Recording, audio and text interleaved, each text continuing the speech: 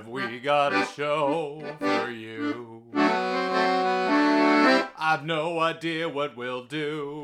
Welcome, my friends, to this charming tableau. Have we got a show for you? Hey everybody, welcome to this week's episode of Strangely and Friends, the podcast. I am your host, Strangely, and this is the podcast. And since you're listening to this, you are the friends. I hear Madonna's in a kerfuffle with the New York Times. Like, what year is it? There. I've commented on something in the current zeitgeist. Now let us speak of it no more. I have a great show for you this week. I've got an interview with one of my best friends in the whole world, Aaron J. Shea, banjo player and artist from Seattle. Awesome human. I can't wait for you to hear that. But first, let's get to our very first segment. Strangely recommends in 200 words or less, including these 11. Who imposed this rule? Wait, does this aside count? Fiddlesticks. Findings by Rafael Kroll-Zaidi, with art by Graham Rameau. My dear friend Esther de Monteflores recommended the Findings from Harper's Magazine to me years ago, and since then I've always picked up a copy to read it when I see one lying around. The column is a collection of terse, factual statements summarizing recently published scientific studies. So you read things like, Australian researchers were trying to solve the problem of humans outliving their eyes, or pond snails on crystal meth are better at remembering the pokes from sharp sticks. Or, my personal favorite, in Scotland, most adults say it is acceptable for a man to marry his widow's sister. Only 65 words to go. On the one hand, these are funny because someone took the time to confirm something we all could have intuited naturally. On the other, they do inspire a sense of wonder at the variety and strangeness of the world.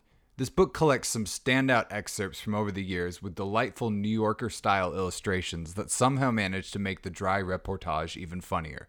Go read it. This is my chat with my friend Aaron Shea. I went to his house where we recorded this.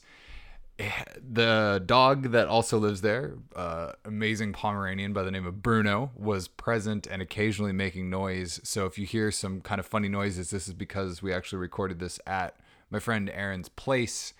And so it's just sort of a little bit more of a casual setting than Aaron coming down to the studio. I hope you enjoy my chat with Aaron J. Shea.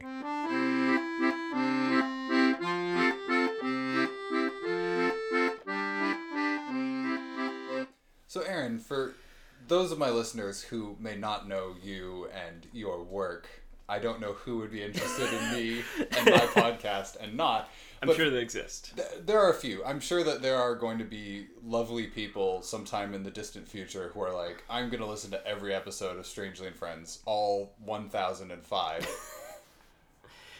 Indubitably. And they have climbed over the paywall and they are now here with us. Talk a little bit about what you do. I'm a performer and a writer. I am passionate about telling stories. I'm passionate about interactive live experiences, both of the theatrical and the musical sense. I tend to tell stories about fictional worlds, some fantastical, some science fictional, but all with some resemblance to our own world. So you mentioned that you're a fan of live performance, and we've known each other for a long time and done a lot of house shows together and things like that, and you actually wrote the House Show Handbook and self-published that. Like, that is a book that exists now. Yes. What do you think it is about the intimate live show experience that is so compelling?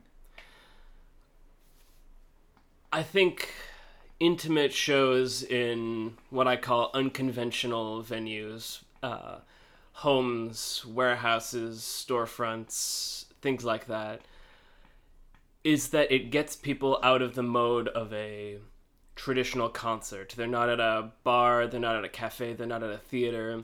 They're in some place that they're not used to experiencing live performance. And so people let their guard down a little bit more than otherwise. They behave differently. In my experience, they treat the event with greater care because it seems like something that is special, something that is unusual, something that is outside of their normal context. And so they are open to things that they might not otherwise be open to.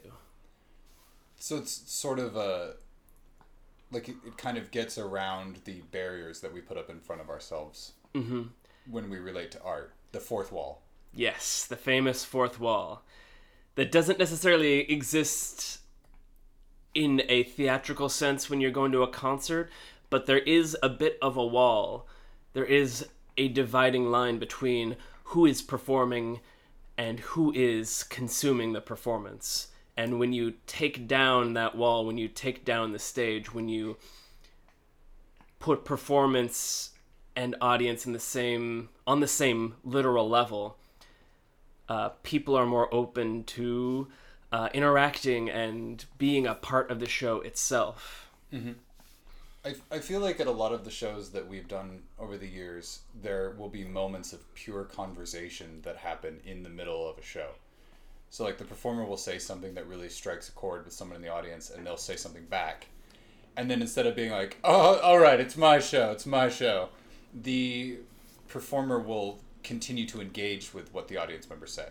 Like, because that you can maintain that conversational atmosphere in a way that you couldn't if you were on stage at a venue.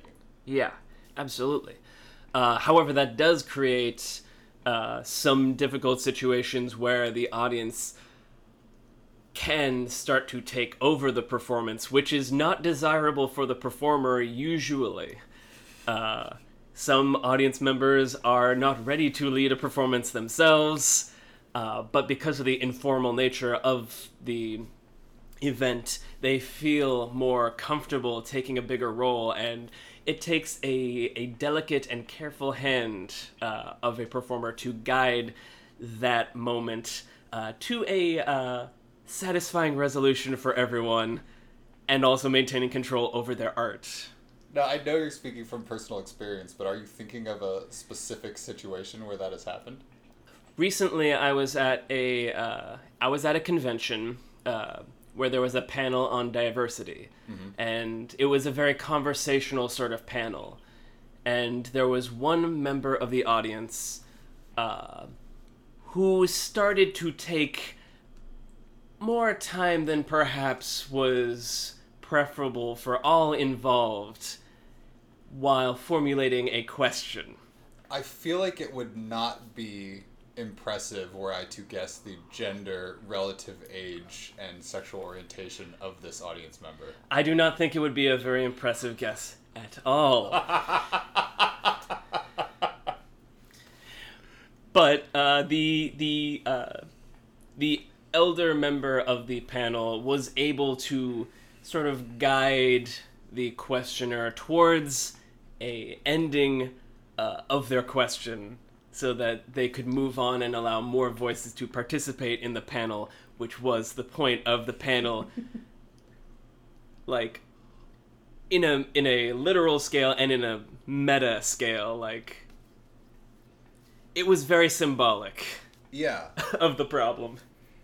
I always find situations like that especially frustrating because they're so close.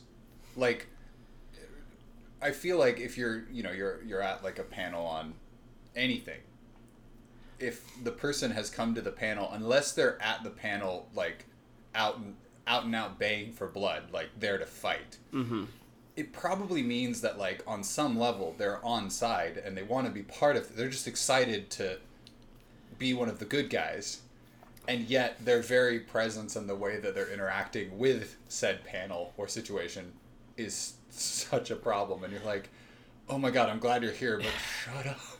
Yes, they were very passionate about learning more about diversity and how to present a greater number of voices that might not be otherwise represented, but they were taking up so much time that it was getting in the way of more people having their voices heard. So it was I just wanted to take this person by the hand and like pat them on the shoulder and say, "Shh, listen." So, like, as someone who identifies, I believe, unless I've missed a Facebook update, because I'm not on Facebook, but, like, as someone who identifies as, like, a straight man, how do you feel in the current, like, landscape of media creation? Because you're an artist, you're writing things, you're making music and everything like that, and we're in an era now where I feel like most of us are more aware of minority voices, and we're trying to hear minority voices and give platforms to minority voices, everything like that. And I feel that in some circles it can be very crushing. It can feel very crushing to be a straight man kind of being like, hello, I am also here and I just want to make art and I have feelings that I would like to express. Like, how do you personally navigate that? You don't have to speak on behalf of your entire gender. You are not a monolith. I am straight, white, Jewish atheists are not a monolith. Sorry, that was a bit loud. No, it's all right. The biggest lesson I ever learned about effective allyship from the point of view of a straight white male is not to take things personally. A good example of this is I have a friend in the Bay Area who has a very wonderful warehouse space that they sometimes open to touring friends for concerts. Mm-hmm. And I have performed there once, years ago, and I had a great time. Always wanted to return. However, I slowly noticed that they were turning me down very diplomatically for shows while hosting genderqueer voices and femme and female voices artists who were touring. And at first I was a little upset by this, that they did not feel comfortable saying that they just want to host non-male voices. But then I realized they didn't necessarily know me very well. They might not feel comfortable having that conversation with me. And I learned not to take it personally. There are other places I can perform that other people might not have the opportunity or ability to perform in. And so losing one of those spaces, to me, it was frustrating, but my privilege can take me to places that those folks cannot go. So I let it slide and moved on and sought more opportunities elsewhere. I think that's a very healthy attitude to have about it. I mean, particularly in the kind of art that we make where it is me. I'm selling an evening with me. Mm-hmm. You, over the years, I feel like you've kind of developed like stage persona. It's almost like we've gone in opposite directions, that you now have a stage character with Captain Redacted, mm-hmm. that you get up on stage and it's this whole story in this world that you create. Whereas I used to be like, hello, welcome to circus. I am Strangely. I teach you to juggle. And now I'm like, hi, I'm Strangely. How's it going? I'm going to sing a song. But it's still very personal to you, even though mm-hmm. there's character work. You know, the echelon that we're creating in is very much about selling yourself. Mm-hmm. And so to be able to not take something personally, even though in a sense it's all personal, it's a very healthy way to be. And necessary. You are, like, as an artist, we are going to get rejected far more times than we will be accepted. That's just the nature of the job. Yeah, that's so true. And we get rejected all the time for millions of reasons that have nothing to do with anything. I mean, half the booking emails I send out, I don't get responses, and I don't think it's because of anything to do with me. I think it's because whatever 17-year-old runs the email account for that bar just fell through the cracks. You know, like, we see that all the time in the art world, and I think spending any time wondering why Oregon Country Fair won't get their shit together and book good stuff is less about anybody personally, individually, and more about them and their ability to do stuff. Yeah. And even if there is a time when I am not booked because someone on the staff does not like what I do, that's taste. You can't argue taste. One of my favorite festivals in the world for years has refused to book me, which at this point I have to believe is because they just don't really like what I do. But I still volunteer. I still go every year because it's my favorite festival. I think you know the one I'm talking about. I think I know the one you're talking about. That is, I prefer things like that, where there is an honesty to that happening. Because all art is subjective. So if you have someone who's pretending like they're arbiting empirical quality, that's a lie. That's why I've always found like a lot of music criticism to be so infuriating, because someone is saying, I have empirically proven that this band is the greatest band of the 20th century or similar. Whereas,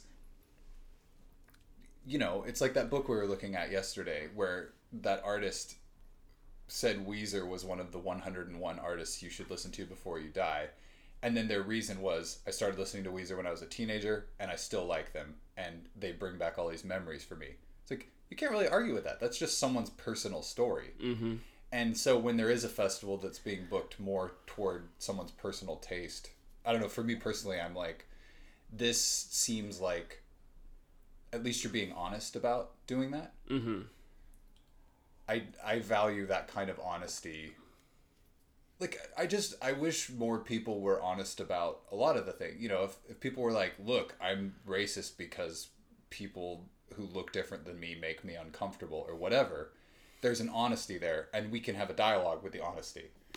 But when you're hiding behind, like, a fake version of facts, it's not really honest. It's... I believe if you look at the skull circumference, you will find... Oh, God. That is painfully accurate of a certain type of person. Yes.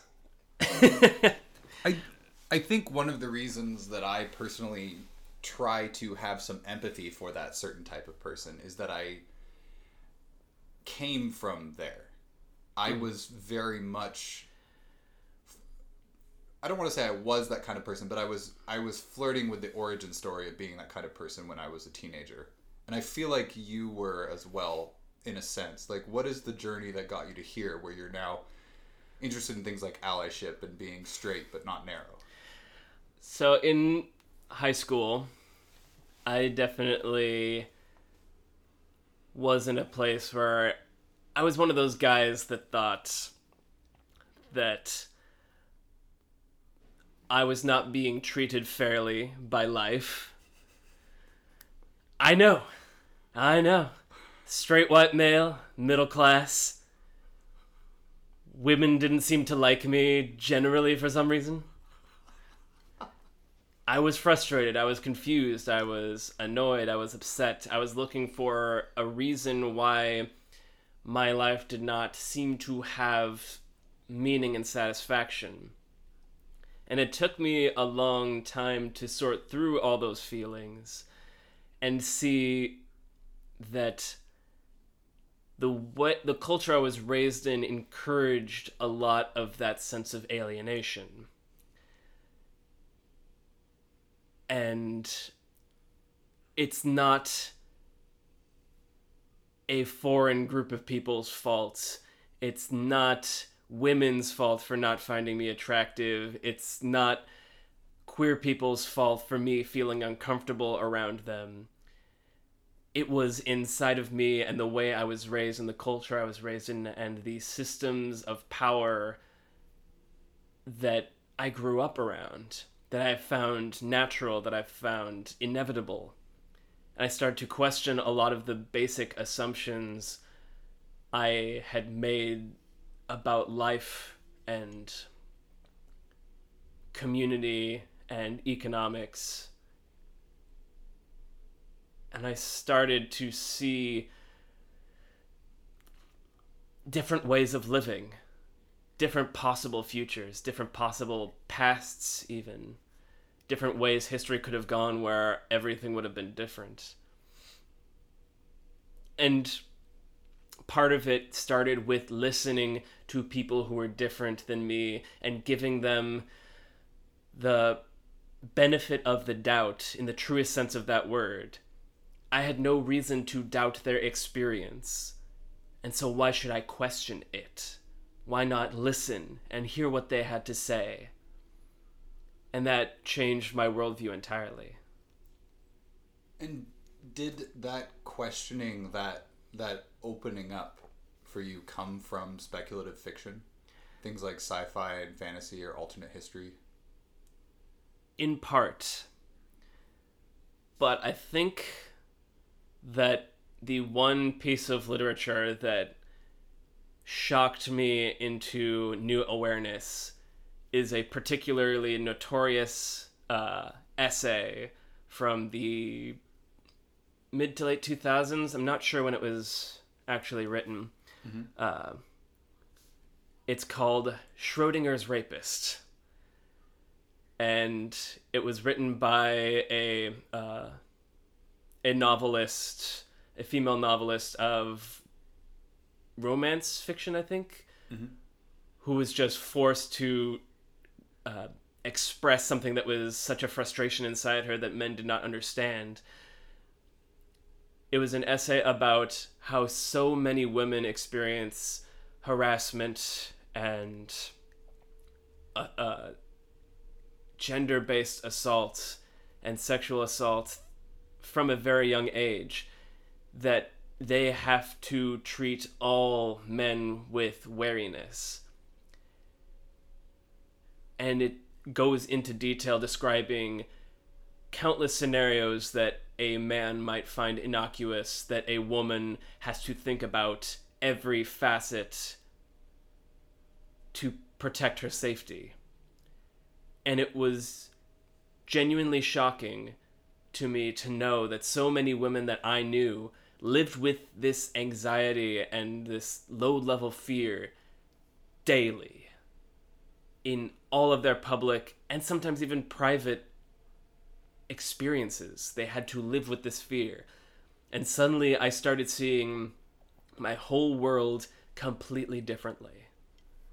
And that kind of shocked me into a lot of awareness that is still changing me to this day.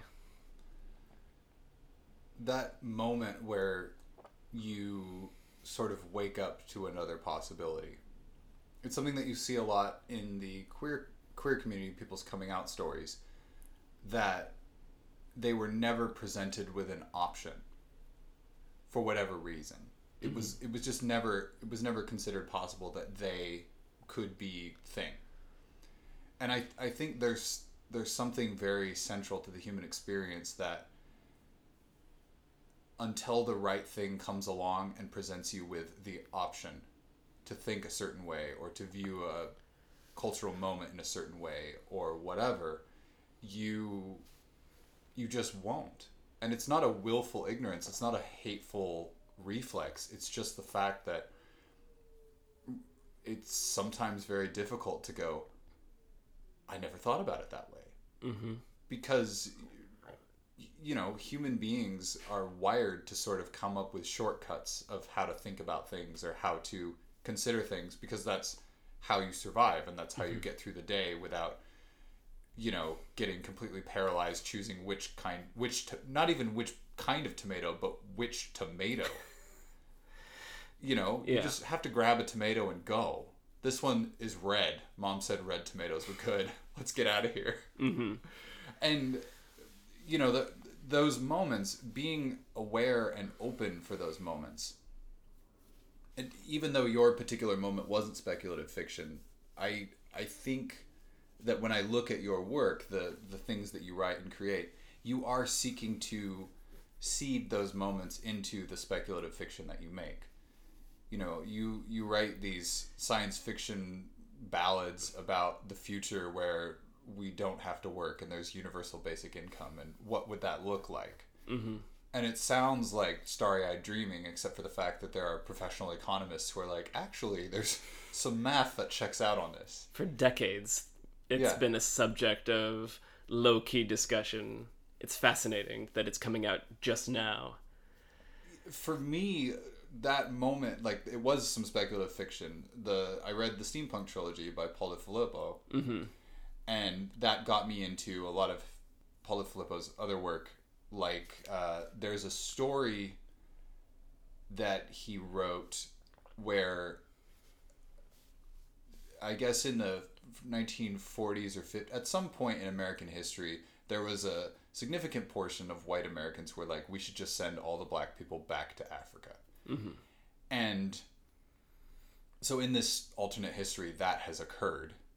And then it's set in a alternate 1980s where the first delegation from the repatriated black Africa comes to visit the United States. And they're essentially Black Panther. Like, it's like Wakanda. Like, they show up in a spaceship and they have like lasers and teleportation and all that. And the white people are like still like rolling around, and I think they have carriages like with horses. Like, it's like they're basically like pre-cars. Mm-hmm. And, you know, when I first read that when I was like 14, I was like, this is ridiculous. But it stuck with me. Like, I haven't read that story in almost 20 years, and I still remember all these details from it because it evoked the possibility of a world I had never considered. Mm-hmm.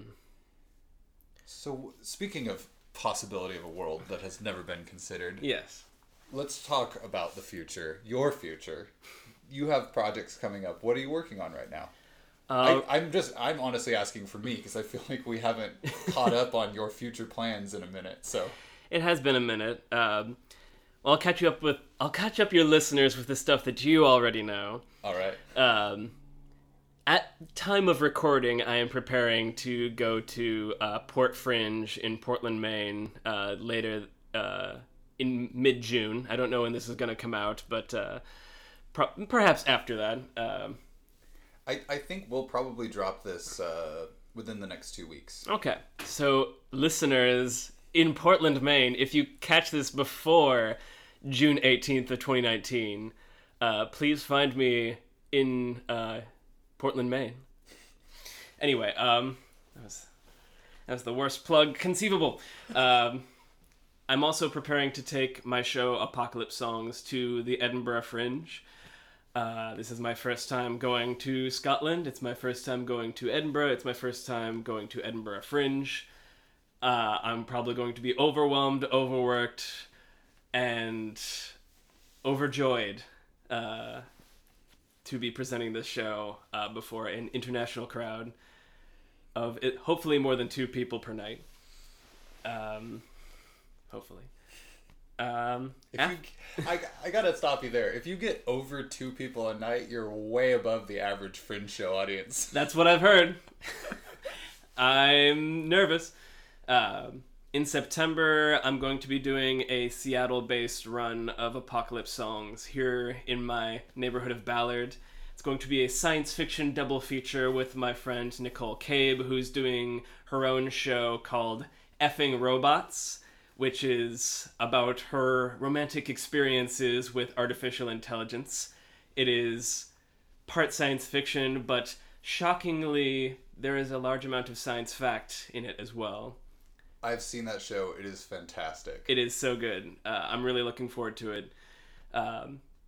And after that, my future is a great nebulous void that hopefully wonderful things will walk into. I'm exploring the possibility of an Apocalypse Songs podcast. I I started writing a novel last year that I have not touched in many months, that I may come back to.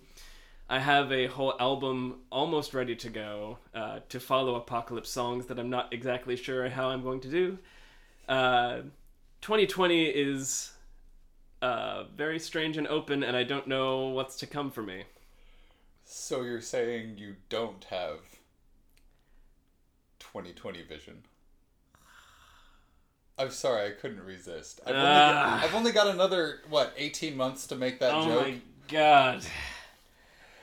Well, it's going to be the worst year of all of our lives, so you might as well make it a little flexible. I mean, I feel like in 2021, everybody's going to be like, hindsight is 2020. This joke is never going to fucking end. And you can bleep that if you want. I said it. But yeah, the future... I have many futures. That's all I'm going to say. I like it.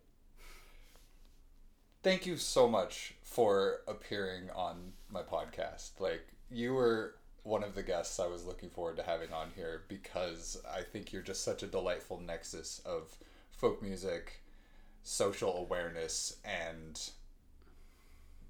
talent. Oh, yeah, thank the you. Triple threat. So thank you so much for appearing on my podcast. Thank you for having me, strangely.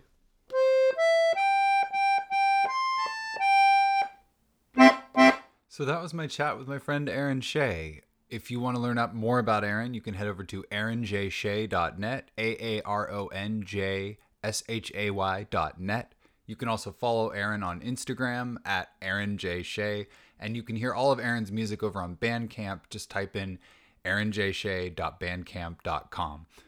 While I was putting this episode together, I shot a text over to Aaron and asked if I could play one of his songs on the podcast for you folks. So this is The End of Work by Aaron J. Shea.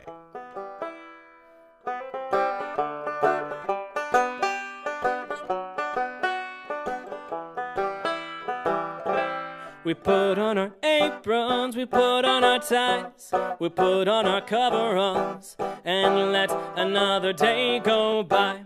Full-time or part-time, it all feels the same.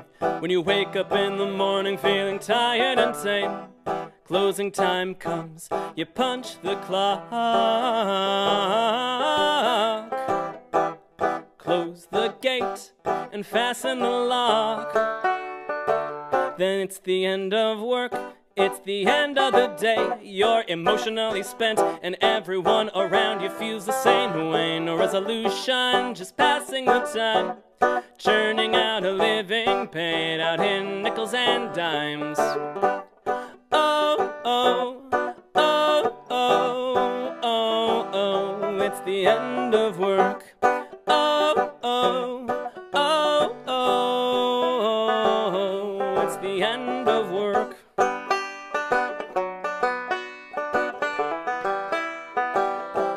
On your way home, you think a change has gotta come, a radical solution to all of our conundrums. The safety net is falling apart, and as for Congress, where the hell do I start? You imagine a time when things were less dire, when some people could actually afford to retire. And for any millennials out there who have never heard the word retire as a actual thing that will happen in their lifetime and are unfamiliar with the term, allow me to explain. It's the end of work, it's the end of a career, when you can just sit back and savor all your golden years and do the things you wanted to do while you were busy working away your youth. Oh, oh, oh, oh, oh, oh, it's the end of work. Oh, oh, oh, oh, oh, oh, but maybe someday soon we'll see a transition. You show up for work and a computer's taking your position. You ask your boss what's going on. She says it's the post-scarcity economy. The obligation to work is gone. You step outside, you're totally free. And someone hands you a benefit card to cover your basic needs, including food, utilities and rent, and maybe some entrepreneurial expenses. You got all the time that you could ever use. So what do you do first? What have you got to lose? It's the end of work. It's the end of just having a job for the sake of getting by. It's the end of work. It's the end of unemployment and the beginning of hard AI. It's the end of work. It's the end of our current labor market paradigm. Whoa, oh, oh, oh, it's the end of work. Oh, oh, oh, oh, it's the end of work.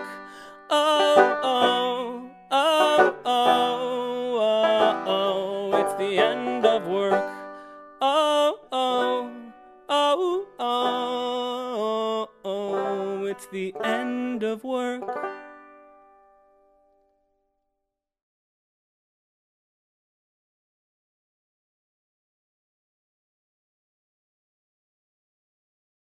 Here's a thought. The difficulties of the present often result from the realities of the past.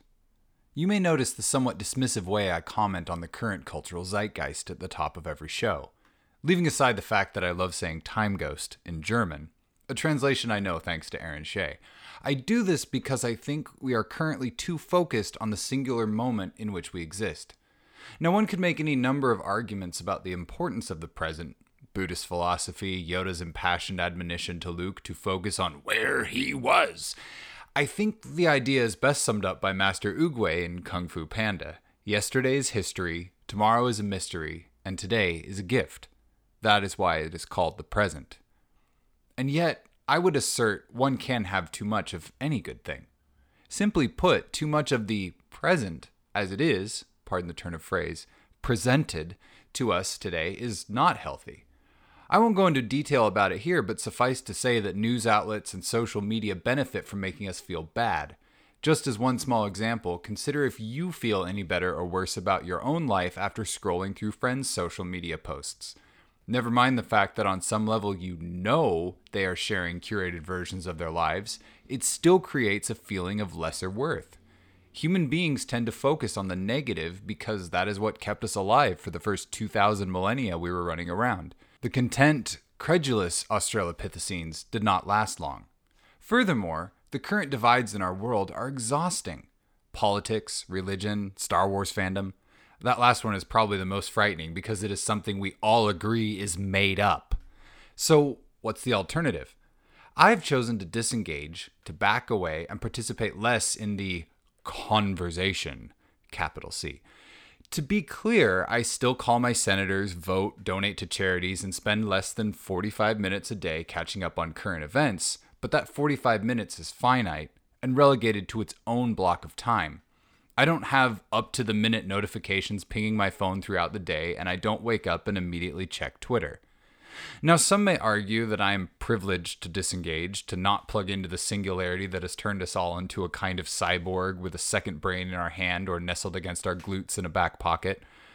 I'm sorry to pause what is doubtless a touchy subject for some folks, but seriously, I am just old enough to remember a time before the internet was ubiquitous, and now we carry it around next to our most intimate orifices, and nobody seems to think it's weird.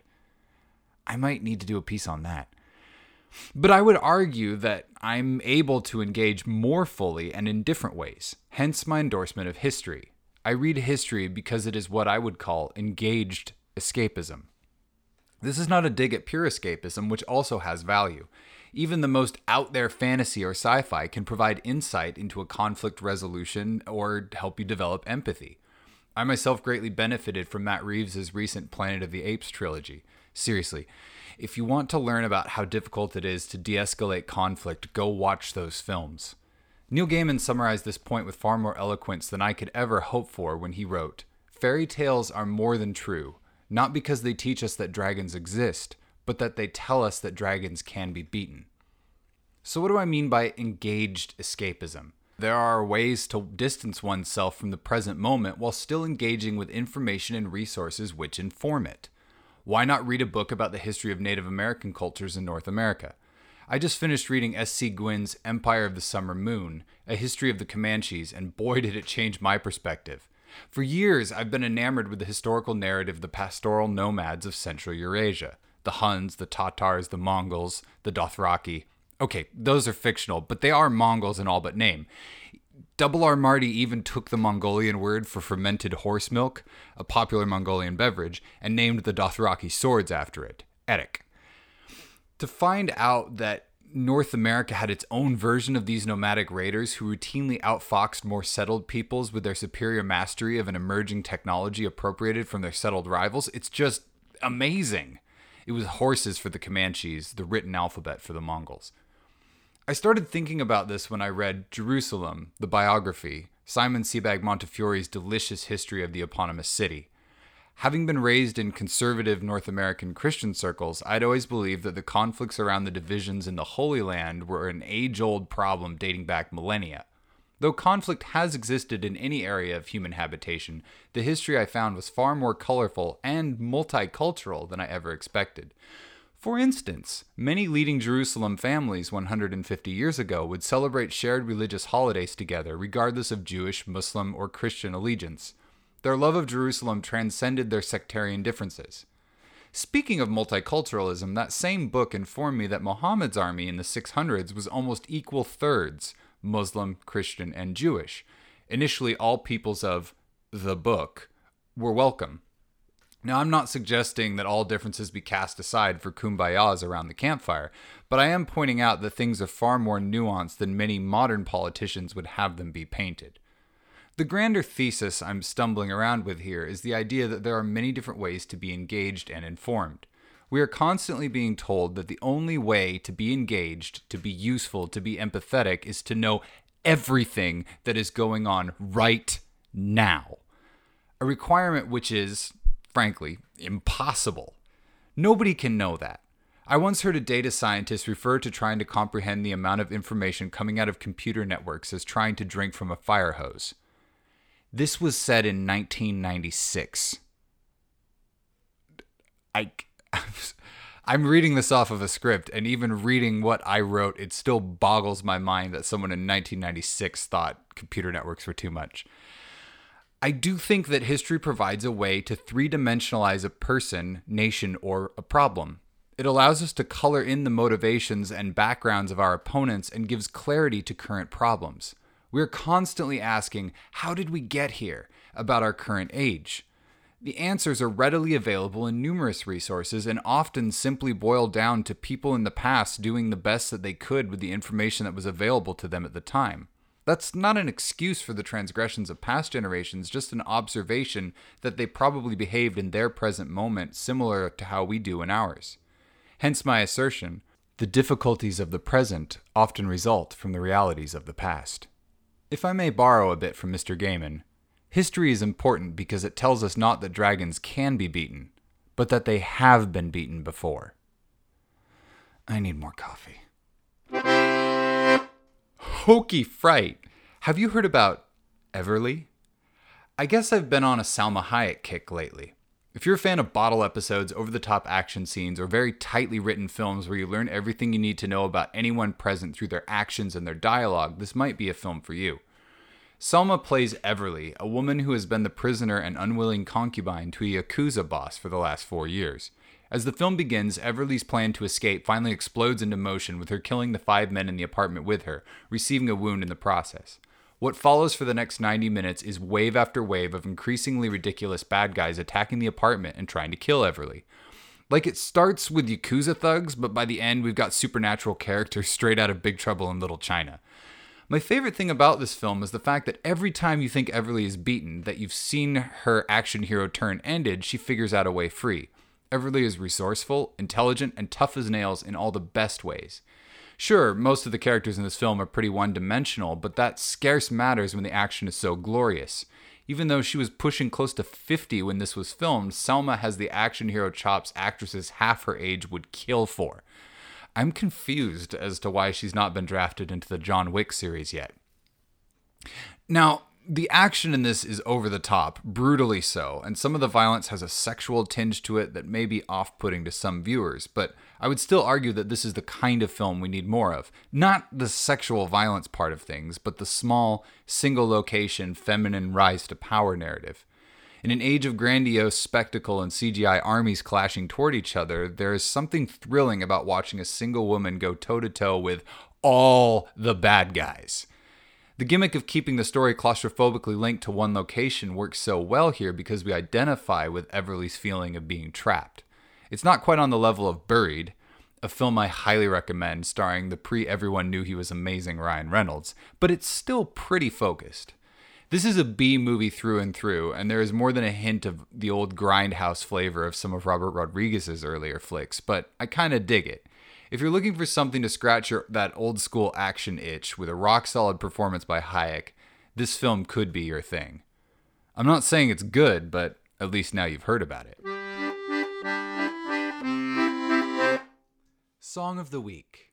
This is a song I wrote called No Names, No Masters, based on a direction taped to the refrigerator at the house where I live. I live at kind of a punk house here in Bellingham, Washington, and it's very important that you write your name on your food items in the fridge with a Sharpie, or someone else will probably eat them. Hence, no names, no masters.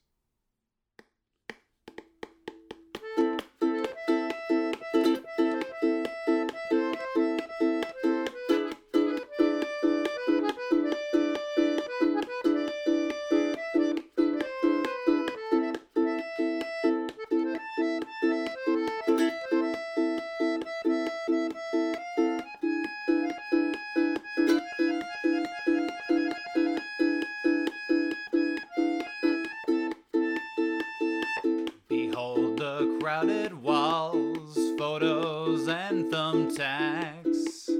All of us go our own way, sailing different tacks. We serve no God, we pay no lord of the land our tax. There's none but us to stand this ground when the enemy attacks. No names, no masters. If you want to see your food again, you'd better use that Sharpie friend and mark it with your name. What's this leaky chimney? My breath wheezes an axe. Now we're drunk, I've made a bet, I can juggle an axe. What a scene! Now I see, like Paul in the book of Acts. Credit cards maxed, but who cares? Now we wear matching tracks. No names, no masters. If you wanna see your food again, you better use that Sharpie friend and mark it with your name.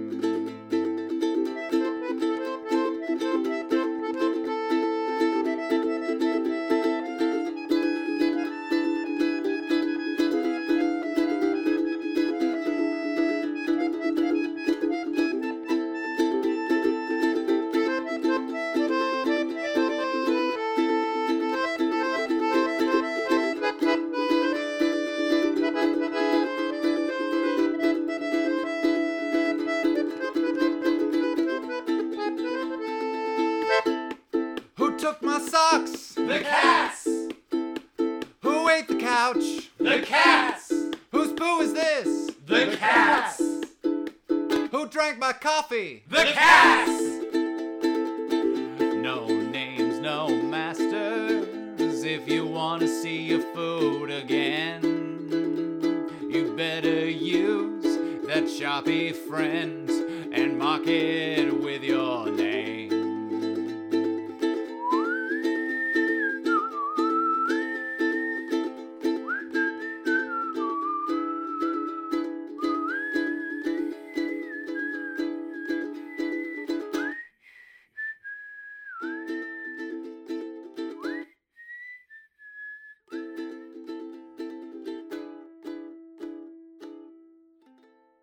Mailbag.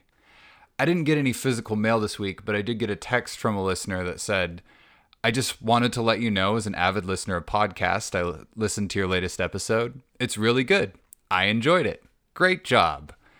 I can't even begin to express how much it means to me to hear from a listener that they are enjoying the work that I'm making and that they're connecting with what I'm putting together. I put so much of myself into this podcast. I know it's still a relatively new thing, but I love writing these essays for you folks and just thinking about stuff. For years, I've found myself having these long, meandering conversations with friends where we start digging into ideas like depictions of masculinity in action movies or whatever. And I think about this stuff a lot. I have been a very conscious consumer of media, books, films, whatever, for years, and to get a chance to have a place to share some of this stuff is so wonderful.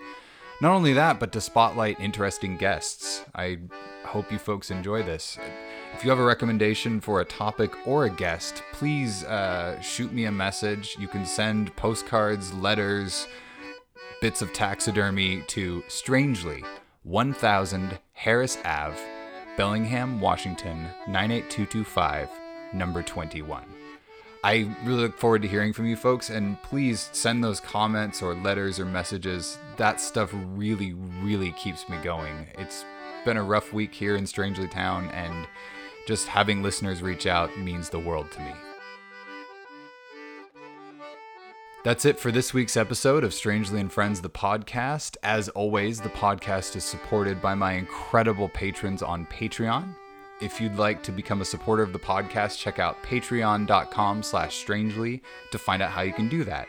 Strangely and Friends, the podcast, is produced at Sonic Suitcase Studios in fairly fine, fiscally responsible Fairhaven, Washington. Sonic Suitcase Studios is located in the Morgan Block Building, part of the People's Land Trust. Is one that you have heard countless times, and one that I say countless times per year, and one that audiences never tire of. How long does it take to tune a banjo? How long? I don't know. No one's ever done it. Hey! Strangely and Friends, the podcast, is a Herringbone Society production.